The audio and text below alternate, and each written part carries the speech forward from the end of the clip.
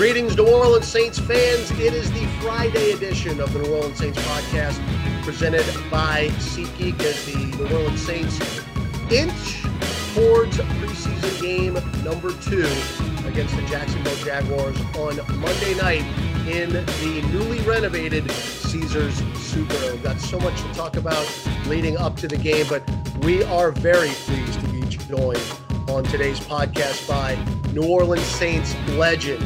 He is a world champion. He is one of the most popular Saints of all time. You know him, you love him, number 16, wide receiver Lance Moore. Lance, it is an honor to have you on this podcast here today as we get set for the preseason home opener against Jacksonville.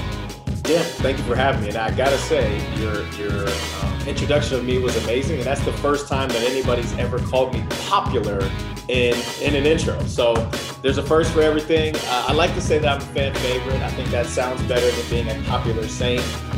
But yeah, let's get after it. Looking forward to game 2. I'll be there in the dome, working with WDSU. It's been a while, right? Like for me at least, like I didn't come to any games last year.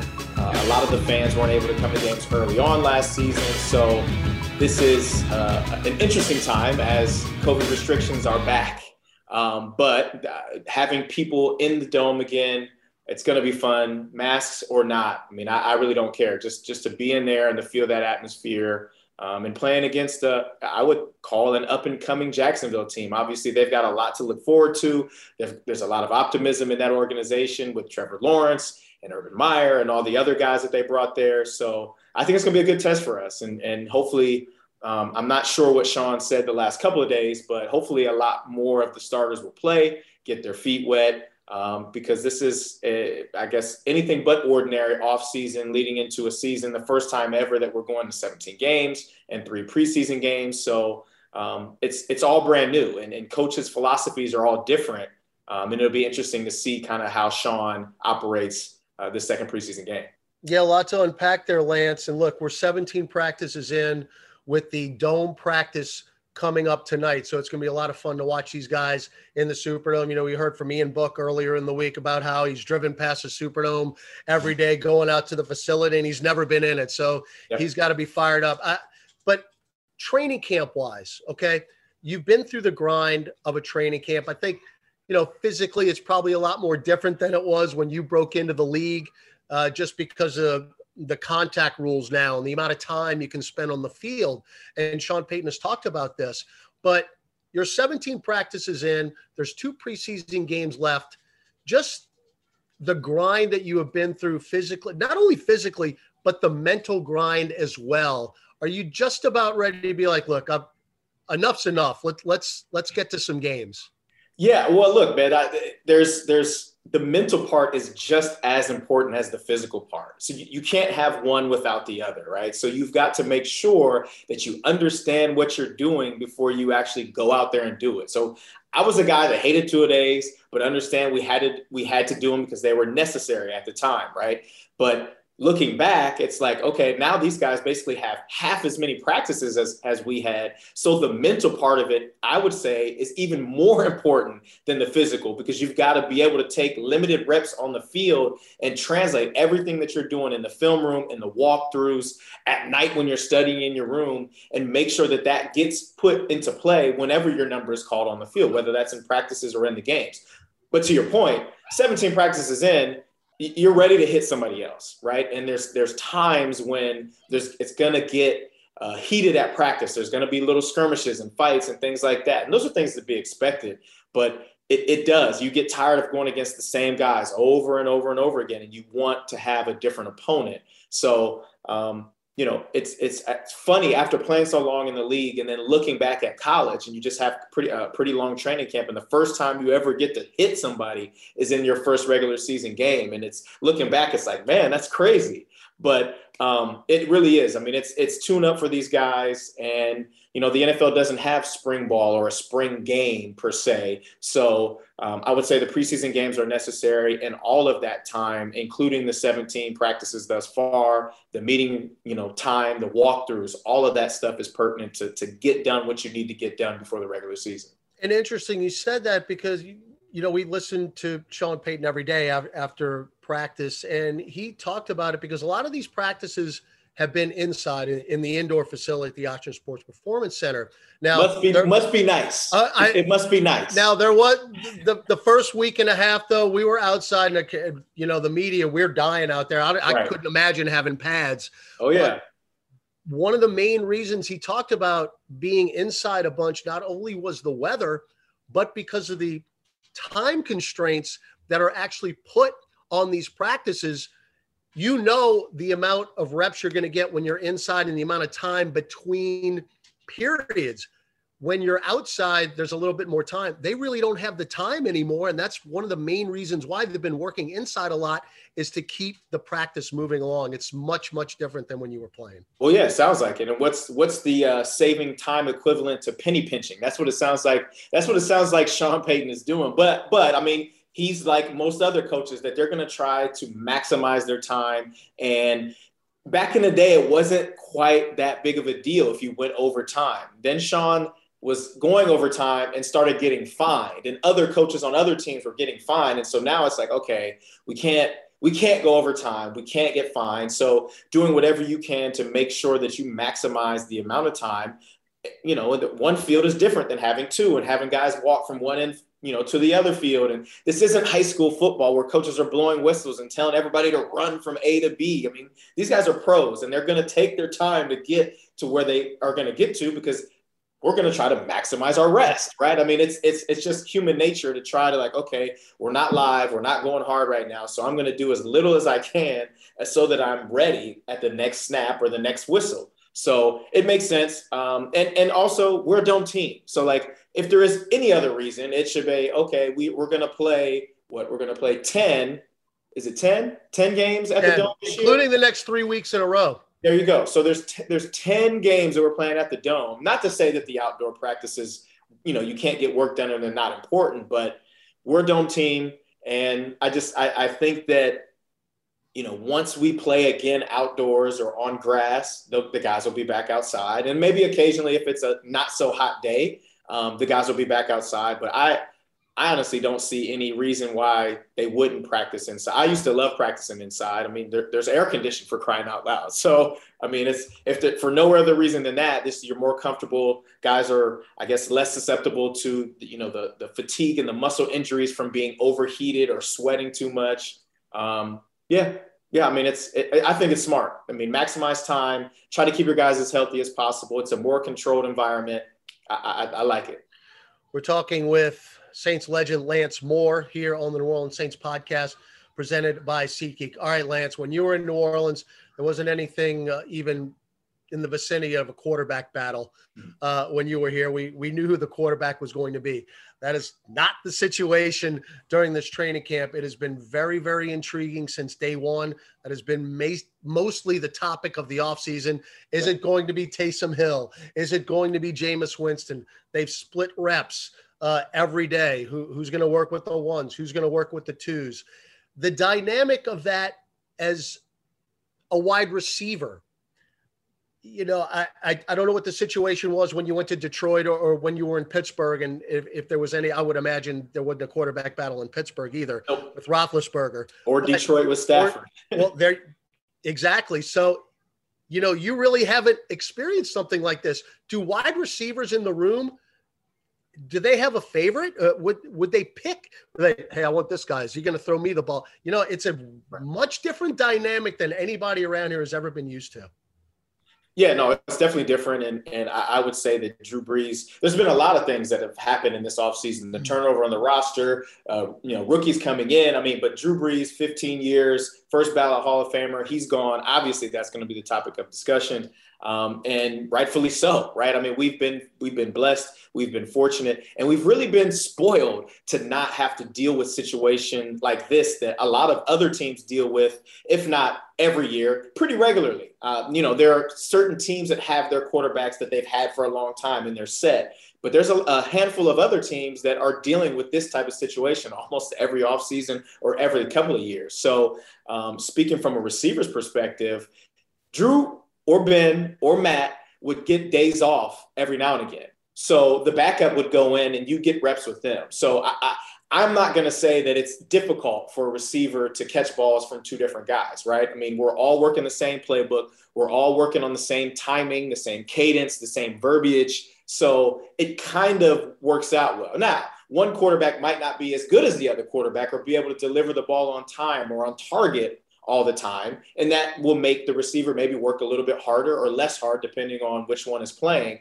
But honestly, if we're talking about guys in that receiver room and they're saying which guy is the favorite, I'm going to say whichever guy's throwing them the ball the most in practice. I mean, just to not overthink it, right? Like, oh, I want him to be the guy because he throws me the ball all the time in practice. And then when we get in the game, we're going to have that chemistry, that familiarity, and that camaraderie that just comes out every single time on the field. And it's an unspoken thing if you get to that level. And hopefully these guys through training camp and the little bit of OTAs that we had have been able to develop that type of relationship with both of these guys, because we don't know who it's going to be. But I do think that not only are we in good hands with the staff and Sean and his offense, but I think we've got two really good guys. They're obviously different.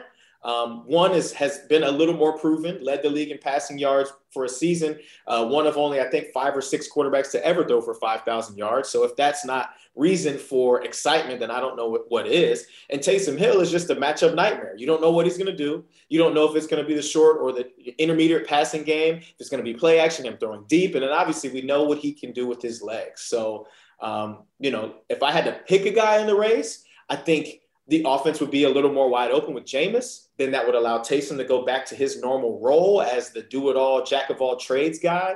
But honestly, I don't know. I mean, the only person that really knows or will know is Sean. And I guess this week, we'll find out a lot more what's going to happen. I think Jameis is starting this week, right? So here it is. This is his opportunity. A lot more, I would imagine a lot more of the starters will play. I would imagine a lot more of the starters for the Jags will be in this game. So it will be true ones-on-ones when he's in the game. And it's up to him to go out there and seize the opportunity. Just a couple more minutes here with Lance Moore. And here's the other kind of wrench that's been thrown into this deal, Lance, is that, normally you'd pick week 3 of the preseason to really have the dress rehearsal. Well, there are only 3 preseason games now. You don't have the time to do any of that. And that's why I think it's really I wouldn't say stressful for Sean Payton to figure things out quickly, but there are literally only 8 more quarters to figure this deal out. When you're talking about offense, you don't have the luxury of waiting for game 4 and having the decision made and then basically playing guys who are vying for roster spots. That's not the case this year.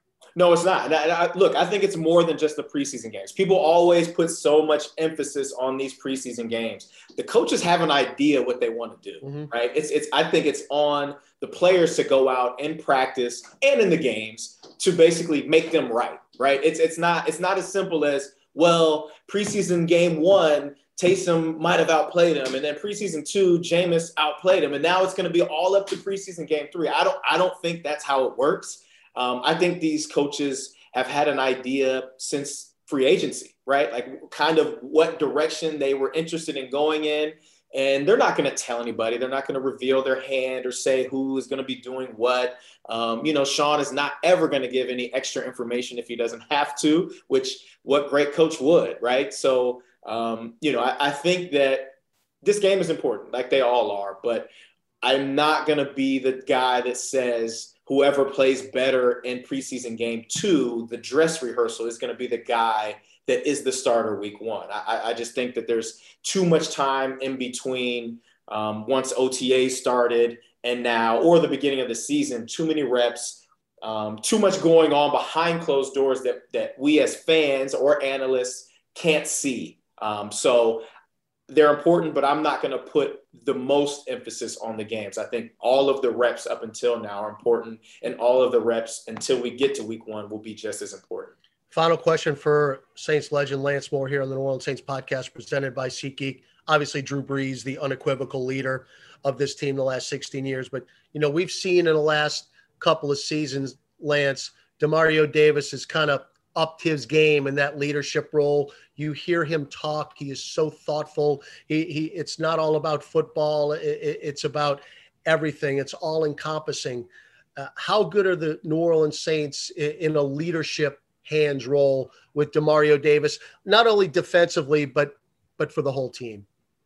Oh, they're in great hands. And you can tell when he speaks that it's not for show. Like he's not doing it so that it goes viral. He's not doing it so that high school teams see it and try to replicate what he's saying. Like he's doing it because it comes from his heart. He's doing it because that's the type of person he is. That's the type of leader he is. He's a motivator by nature, and he's able to get the guys going. I mean, and that's what you want from a leader. But it's not just DeMario. I mean, like, this team is full of leaders. Cam Jordan, Malcolm Jenkins, Alvin Kamara finally is going to get his opportunity to be more boisterous and be kind of out there. Teron Armstead. I mean, these guys have been around for years now, and it's going to be different, right? It's not going to be Drew Brees in the huddle. It's not going to be Drew Brees standing up in meetings and talking about this and that. I mean, it's going to be other faces, but those new faces are familiar faces. And they're faces that have been around the block, plenty of times, and they will be able to, I think, get the best out of each and every one of their teammates because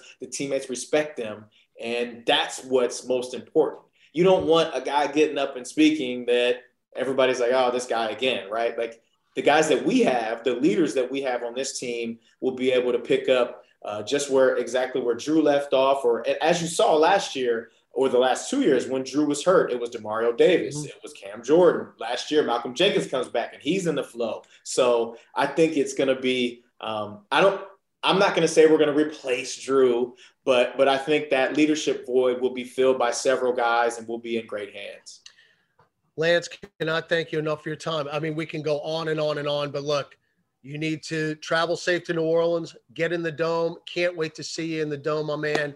I know 70,000 of our friends will be there as well. Yes. It's been a very long time since everyone's been in the Superdome. So really, really looking forward to see you, and travel safe. See you soon. Well, while we have a minute on the podcast, I want to bring in the newest member of our team. We are so glad that she is on board. It is Erin Summers. She's going to be working very closely with us on the Saints podcast. Matter of fact, she'll be taking over next week. She'll be working on the Saints home broadcast, Pelicans broadcast. But Erin Summers, thank you so much for being here. Welcome to New Orleans, and we're so glad you're part of the team. Thank you. I am so excited to be a part of the team. It's been fun getting to know a little bit about New Orleans this past week, and I'm really just looking forward to meeting a lot of the fans, diving into a bunch of the stories here with the Saints, and then I'll also be helping out with the Pelicans as well. So really just excited to get going. How many games in the Superdome have you ever been to? Curiously. None. None.